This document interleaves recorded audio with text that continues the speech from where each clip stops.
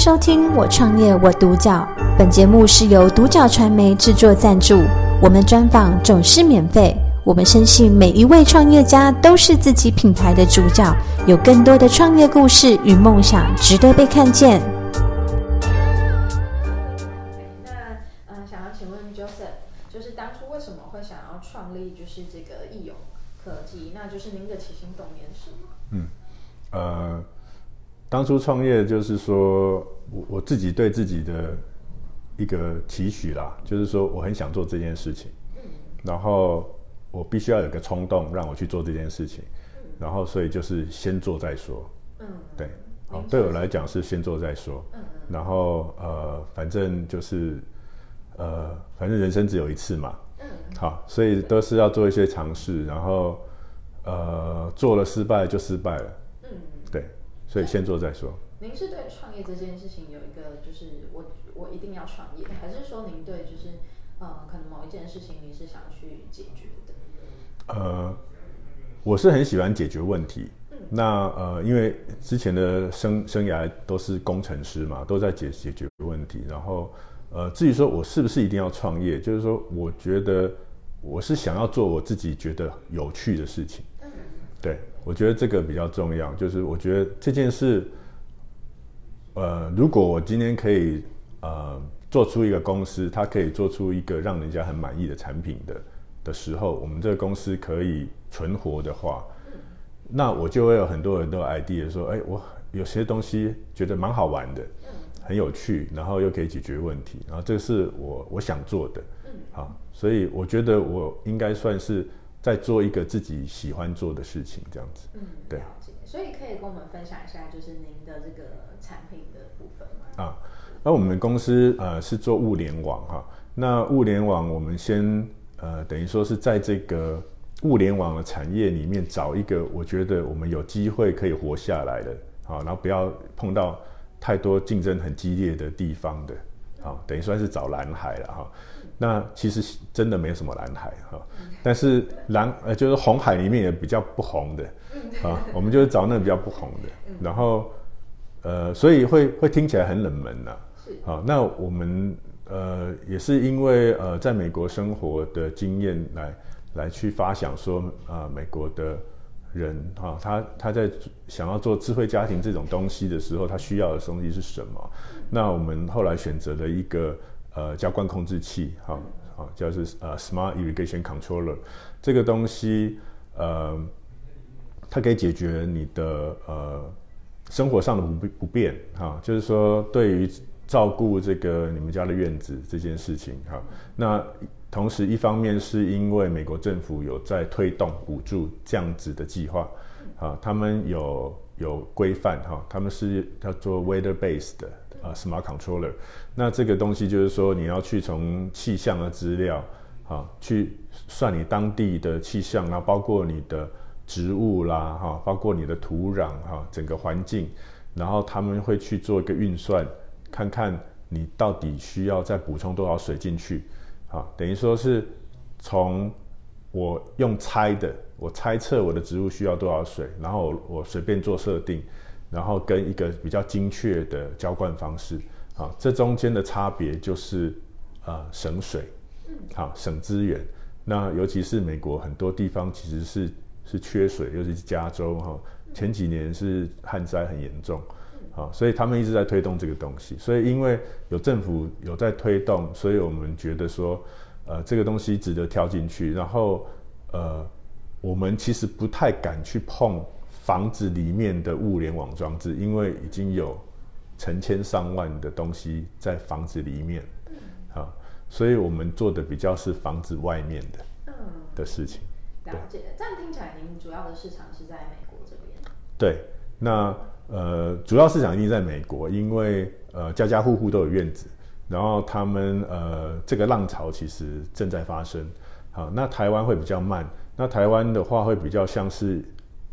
硬需求，就是它不是一个好玩的东西，它是我真的需要的东西。好，所以会比较偏重在农业上面，目前在农业上，但是其实很多公共的地方，像大楼啦，很多公司的厂房，它附近其实都有做绿化，这些地方也都是我们在台湾可以找到可以着手的地方。了解。那这样子在这个就是整个创业到现在的过程中，就是您有没有遇到什么您觉得是最困难的？那当初又是怎么样去突破跟坚持的？困难的地方很多了哈，就是说从你的团队的招募到你怎么样实际的把一个产品从没有到有做出来里面当然有很多的细节，软体硬体的细节其实都很困难。尤其是我们刚开始做的时候，那时候才刚开始讲物联网这个东西，所以云端上面可以用的资源不多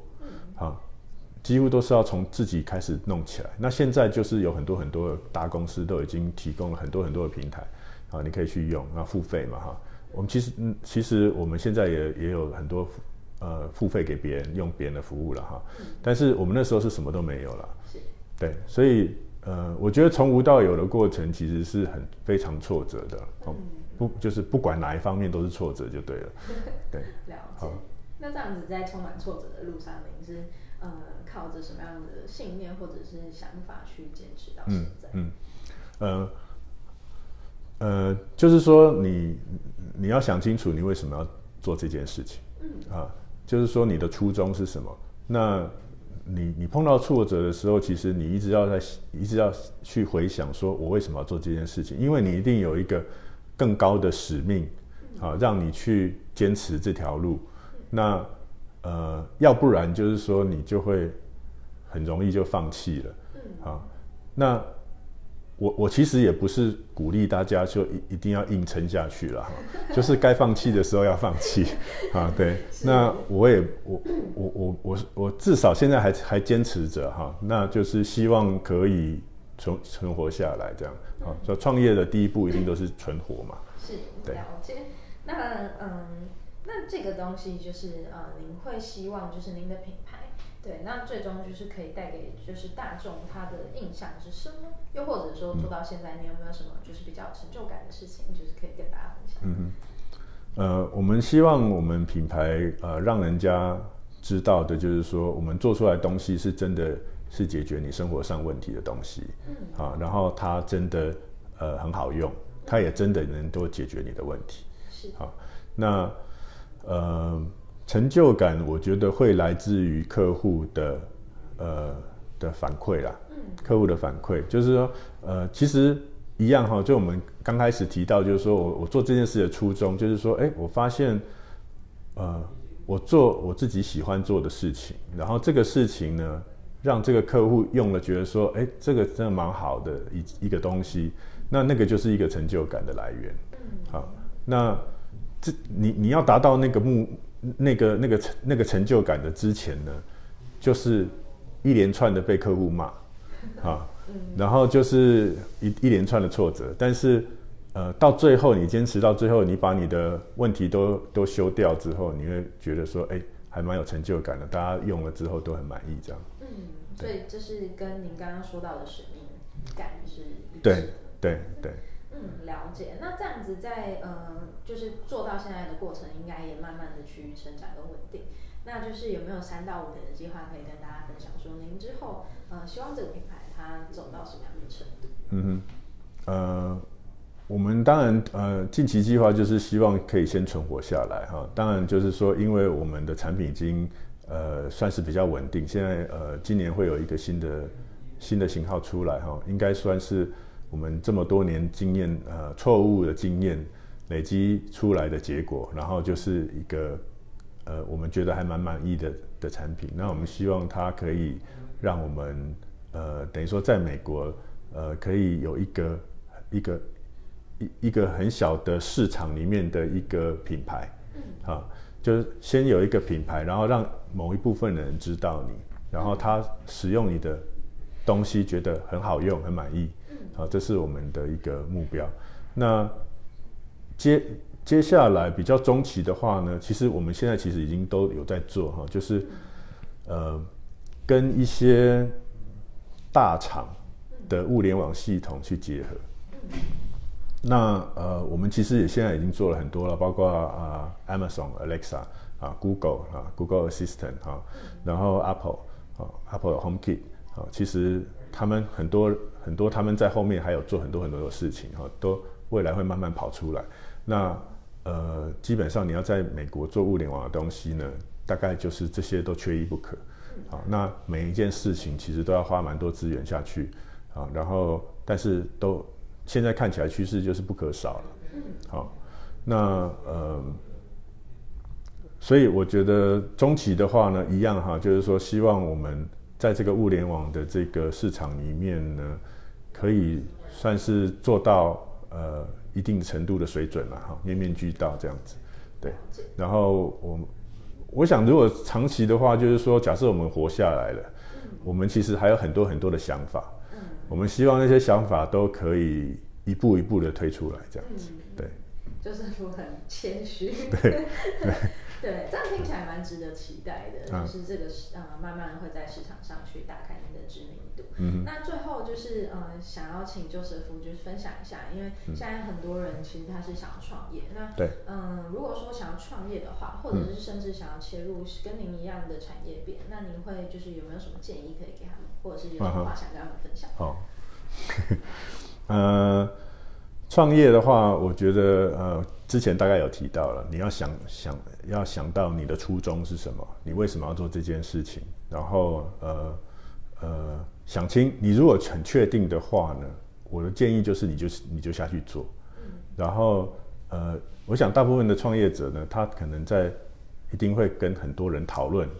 他可能有个 idea， 他会找很多人讨论。那我自己的过来的建议，我就是说你去找那个没有创业过的人讨论都是没有用的。那好了，不要批评太多事情，因为我们还要在这个社会混下去